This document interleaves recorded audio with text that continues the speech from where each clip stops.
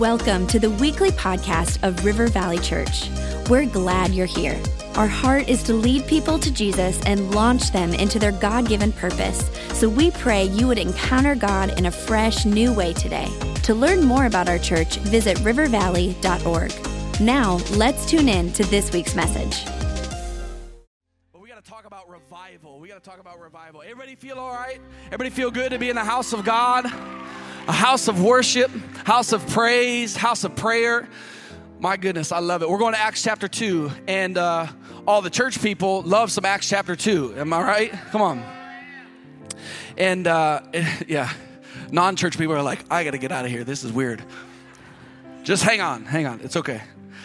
Acts chapter 1, let's reverse. Acts chapter 1, there's some cool stuff that happens really after Jesus he's come to earth, the Son of God. He lived a perfect life, a life we could never live. He died on a cross paying for our sins. He rose again. Jesus is alive and well today. He offers us life, forgiveness, and the only way towards heaven for eternity in the presence of God. Jesus is awesome. He walks with these disciples, these ordinary men. Acts chapter 4 says that they're ordinary, untrained men, and people marveled at their boldness. But in Acts chapter 4, to get that boldness, it's what happened in Acts chapter 2. But in Acts chapter 1, Jesus tells these disciples, says, listen, you will receive power when the Holy Spirit comes upon you to be my witnesses all around the world. And he says, but you got to wait. Go to Jerusalem and just wait.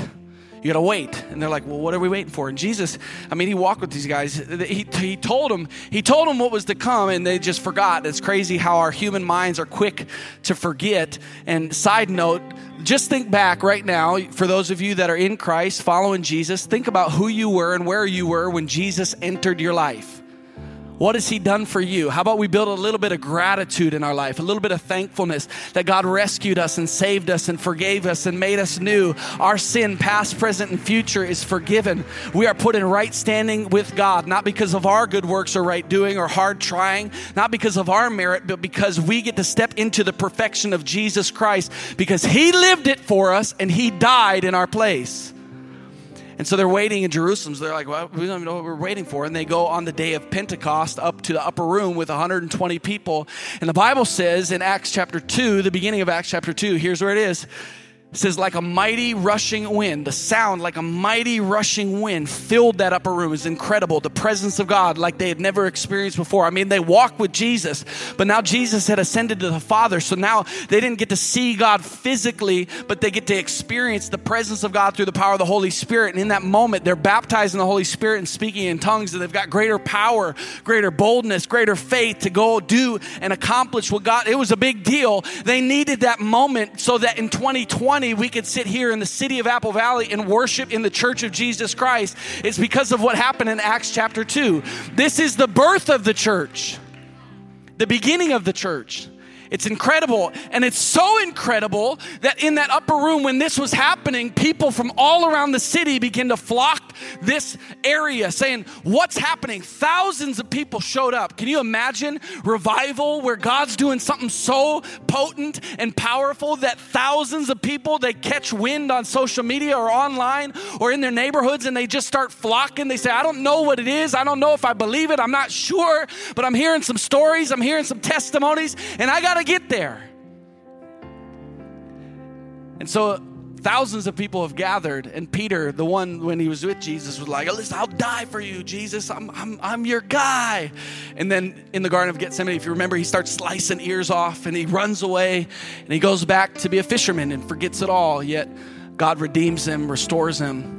That same Peter, filled with the Holy Spirit, begins to preach the first sermon. After Jesus Christ had died, rose again, ascended to the Father, he begins to preach the first sermon in the name of Jesus Christ, offers a salvation call, if you will. And that's what we're going to read. Verse 37 says this, Peter's words, he's preaching to thousands. Peter's words pierced their hearts, and they said to him and to the other apostles, brothers, what should we do? And Peter replied, each one of you must repent of your sins and turn to God and be baptized in the name of Jesus Christ for the forgiveness of your sins.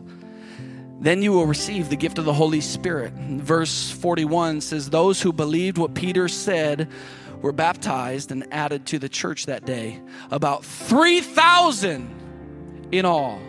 If he's done it before, he can do it again. If he's done it before, he can do it again. We need a church that's believing in great expectation for a new great awakening. Our city needs it. Our church needs it. Your family needs it. Yourself needs it. Our country needs it. We need, Lord, send a revival. Send a revival. You are the solution and the answer. And verse 43 says, a deep sense of awe came over them all. The presence of God, deep sense of awe. And by the way, we're going to have a lot of fun in this church, but we are going to be careful about the worship of God. We're going to do spiritual things in a spiritual manner. The children that are in this room, it is good for you to be in here, to be raised in a spiritual atmosphere, to see your parents sing, lift their hands, praise God, worship, pray out loud with their mouth. It's a good atmosphere for the kids to be in. It's incredible, but you don't need to wait for church on Sunday to create this atmosphere. This is what you should build in your home. Let your children see you pray. A deep sense of awe came over them all, and the apostles performed many miraculous signs and wonders. We're believing for that, miraculous signs and wonders, even today. And all the believers met together in one place. Check it out. They met together in one place. Where? Met together in one place. There's theology behind our church gathering. Why does it matter that we gather? There's theology about the New Testament church, that we will do large gatherings, but not just that. If we continue, it says they shared everything they had. They sold their property and possessions and shared the money with those in need. We're talking extreme generosity. They worshiped together at the temple, and they met in homes. The church of Jesus Christ is in large gatherings and in homes. It's both and, not one or the other. Not one is better than the other. It's both and. This is the framework of the church that Jesus set up.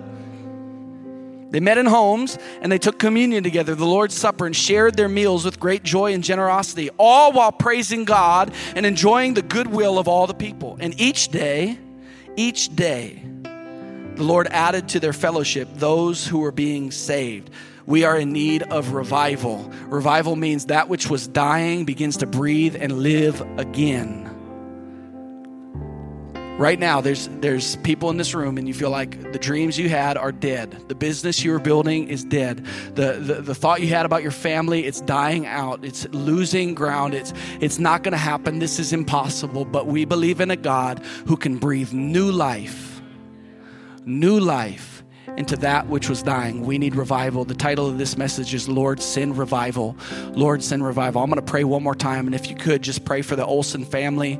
Scott Olson, our facilities director here, went to be with the Lord 2 nights ago, and Leslie Olson, they're part of our campus, but if you got nothing to pray for the Olson family, that the peace of God that surpasses all understanding would fill their lives. And we get to believe and celebrate that Scott Olson right now is standing in the presence of Jesus with no pain, no hurting, no sickness, no tears. He is in the presence of Almighty God, and we will see him again. Jesus, we thank you for your presence in this room. Lord, I just pray that you would open up our hearts, open up our minds. Lord, you have access to every nook and cranny of our life.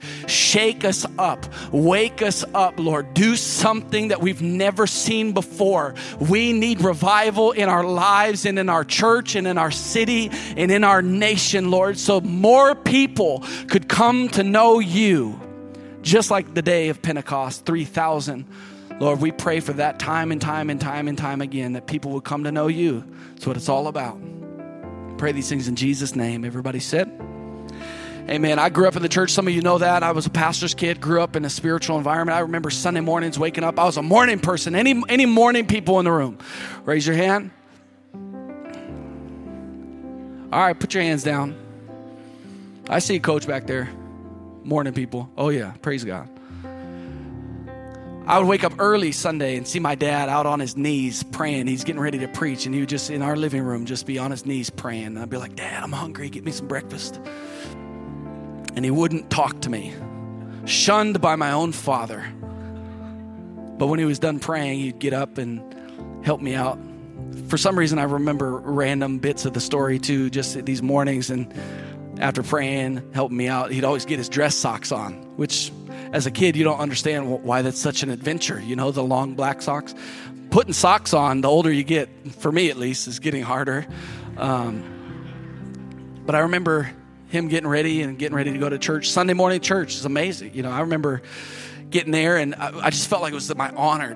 I would go get my dad a cup of coffee. And we grew up in a small church, and it was styrofoam cups, and it was, coffee-flavored water, really, and just get them a cup of coffee, just the right amount of cream, and I'd deliver it. I would remember these random.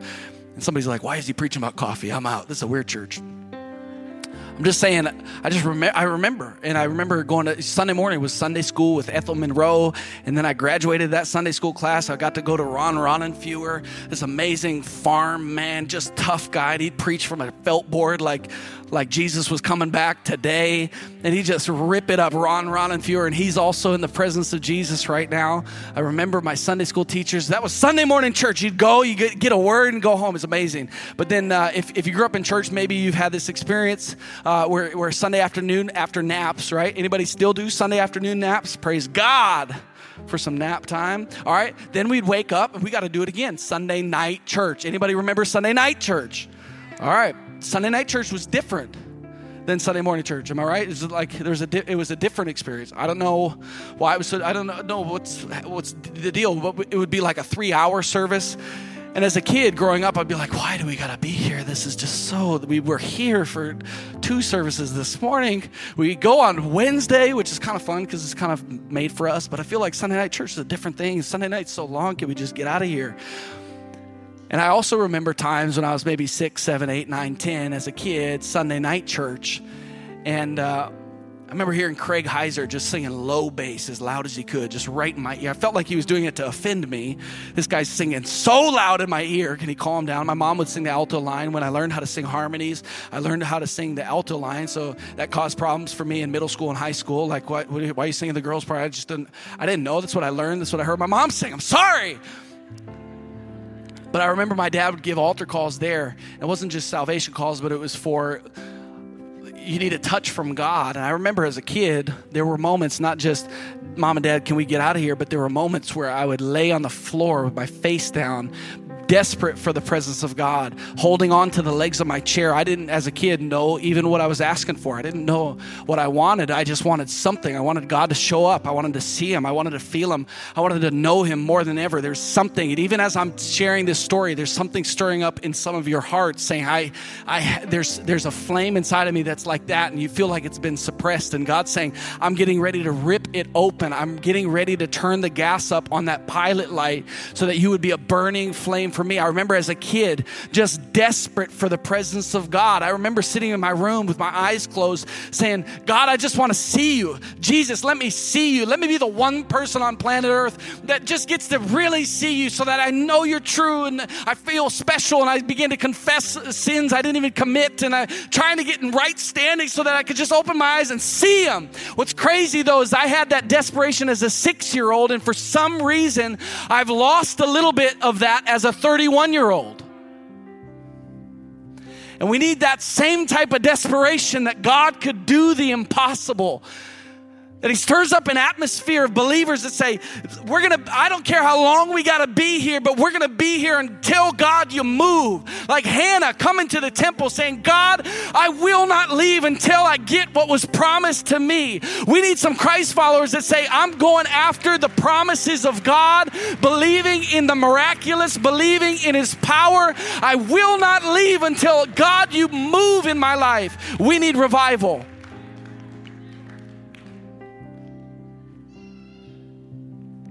Our church is an Assemblies of God church, and in 1906, there was a revival. So if it happened in Acts chapter 2, it can happen today. And if it happened in 1906 in Los Angeles, it can happen today. The Azusa Street Revival was led by a man named William J. Seymour. You can put up a picture of him. He's an African-American man, son of former slaves. This is before civil rights. He led this revival, preaching and leading the way, an incredible man of God. And out of Azusa Street Revival, there were multiple denominations birthed, but one of them being the Assemblies of God, which is incredible. Let me read what happened a little bit at this revival.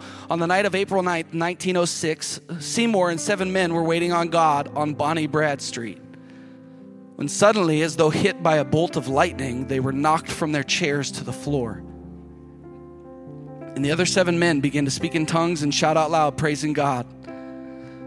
The news spread quickly. The city was stirred. Crowds gathered, and a few days later, Seymour himself received the Holy Spirit. Services had to be moved outside to accommodate the crowds who came from all around. People fell down under the power of God as they approached. Just imagine that. Before people walk through the door frame of one of our buildings, what if they felt and sensed the presence of God like never before? They knew that as they approached this building, that they knew that they had found what they had been looking for. The longing in their hearts. God says that he set eternity in the hearts of men. And so people are looking whether they realize it or not. And what if on the approach, in the parking lot, on the drive, they feel a peace that surpasses their understanding. They feel the presence of God, a comfort like never before, a smiling face and a warmth from God. What if they experienced that? What if before a sermon was preached or an altar call was given, people began to give their lives to Jesus, even in the parking lot, because they know that this is what they've missed? What if before somebody typed in rivervalley.org and pressed enter, they're about to press enter, but all of a sudden they are hit by the presence of God like never before, and they fall to their knees and say, Jesus, you have my life. God, you have my life. This is revival. We need it. We need it. This, if it's happened before, he can do it again. People were baptized in the Holy Spirit, and the sick were healed, and sinners received salvation. They said this: nearly unprecedented at the time was the way in which African Americans, Latinos, whites, and others worshiped together. In 1906, Frank Bartleman was there all 3 years of this revival and said the color lines were washed away by the blood of Jesus. Do we need revival, or do we need revival? Lord, would you send it? Lord, would you send it? All people, all generations, all races, all walks of life, under one church and under one family. We sit under the name of Jesus, Lord. We need you to unify us. We need you to revive us in Jesus' name. It's hard to lead in a climate of crisis or chaos. And if you're a parent, you can understand that. You had to figure out how to homeschool your children. You had to figure out how you're going to make ends meet. My wife's a hairstylist, and so she was not able to go to the salon for 3 months. We know what it's like. All of a sudden, boom. I've never met somebody that lived through a pandemic before. It's hard to lead. Right? If you own a business, you understand, like, you had to make some tough decisions, some tough calls. I'm grateful to be here at River Valley and serving Pastor Rob and Becca, and they had to make some tough calls about what they heard from the Lord. And it's crazy. I'm just going to be as transparent as possible. As soon as we announced reopening, you got half the church going, what? You're going to reopen? You're going to put people at risk? You're going to put people in danger? Risking lives? I can't believe it. You also got the other half of the church, let's not forget, that are like, you should have never closed the building in the first place. Are you even following the word of God? Are you, listen,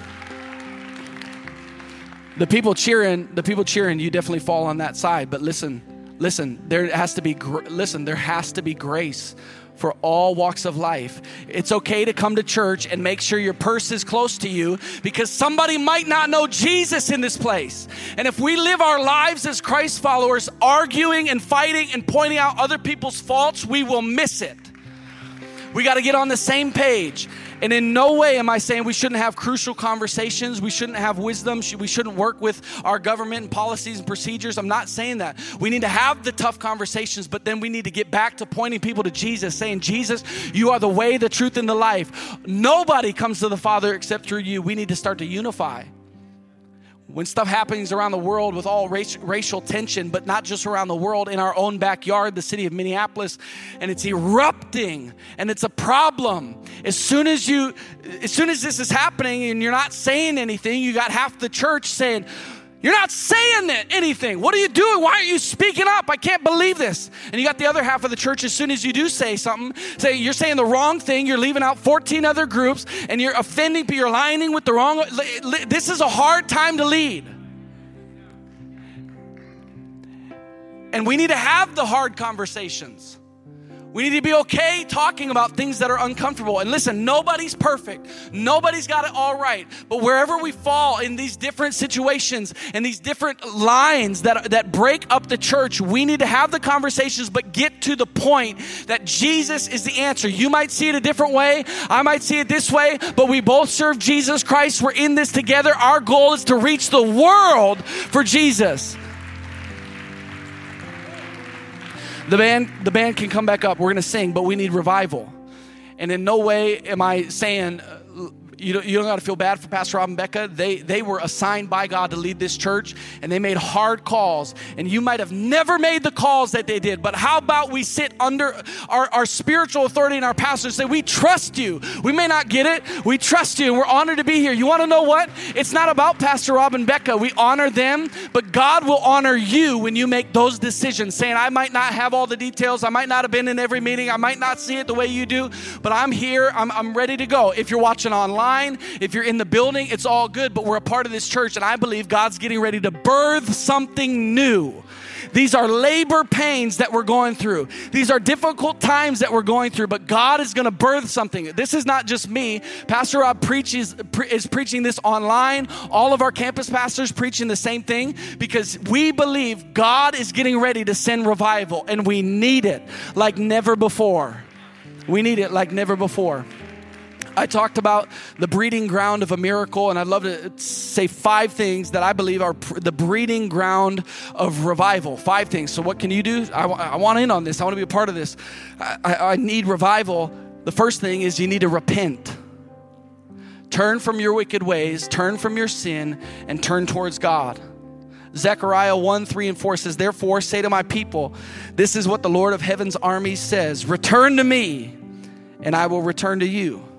Don't be like your ancestors who would not listen or pay attention when the earlier prophets said to them, this is what the Lord of heaven's army says.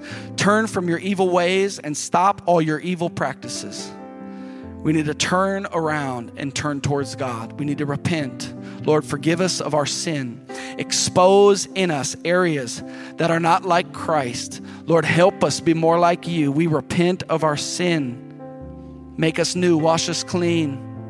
In Jesus' name. The second thing is you need to return to your first love. We need to return to our first love. John, the one Jesus loved, after being boiled in oil and surviving, they sent him to the island of Patmos, and he had a vision of Jesus, and he wrote essentially a poem called the Book of Revelation. And in this book, God says to the church in Ephesus, which is in Turkey. If you go on Global Team Turkey someday, you can go to those ruins and see where that church was. It's incredible. But he wrote to the church in Ephesus, hey, you're doing a lot of good things. And it could be the same said about River Valley. River Valley, you're doing a lot of good things. You do, man, how many global teams you do, what you do for Kingdom Builders is amazing. You guys, how many life groups you have, what you do for Next Generation and worship albums, it's amazing. You do some good things. It's great. You guys are doing good things. And God was saying to the church at Ephesus, you're doing good things. But it says this in chapter 2, God says, but I have this complaint against you. You don't love me or each other as you did at first. You don't love me or each other as you did at first. Look how far you've fallen. Turn back to me and do the works you did at first. If you don't repent, I will come and remove your lampstand from its place among the churches. Revival is all about falling in love with Jesus all over again. The third thing, we need to return to prayer. Nehemiah chapter 1. The city of Jerusalem had been taken over, and they destroyed the walls. And Nehemiah, man of God, his city, his people, the wall that surrounded Jerusalem had been torn down. It says this, they said to me, this is Nehemiah talking, things are not going well for those who return to the province of Judah. They are in great trouble and disgrace. The wall of Jerusalem has been torn down, and the gates have been destroyed by fire. When I heard this, I sat down and wept. In fact, for days I mourned, fasted, and prayed to the God of heaven. Before we look to new policy, new laws, new organizations that are going to solve our problems, we need to sit down, kneel, we need to weep, we need to fast, we need to pray, we need to go to God first. How about we be a church that goes to God first? We pray first. We need to return to prayer. We need to return to God's word. Number 4, not just listening, hearing, but applying and obeying. Number 5, we need to return to unity. Can we stand to our feet? We're going to get out of here in just a moment. We're going to sing again. If you're here saying,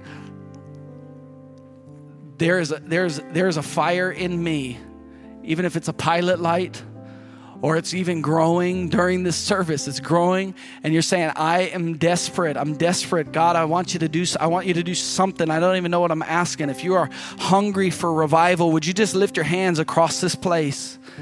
And let's pray. Let's pray.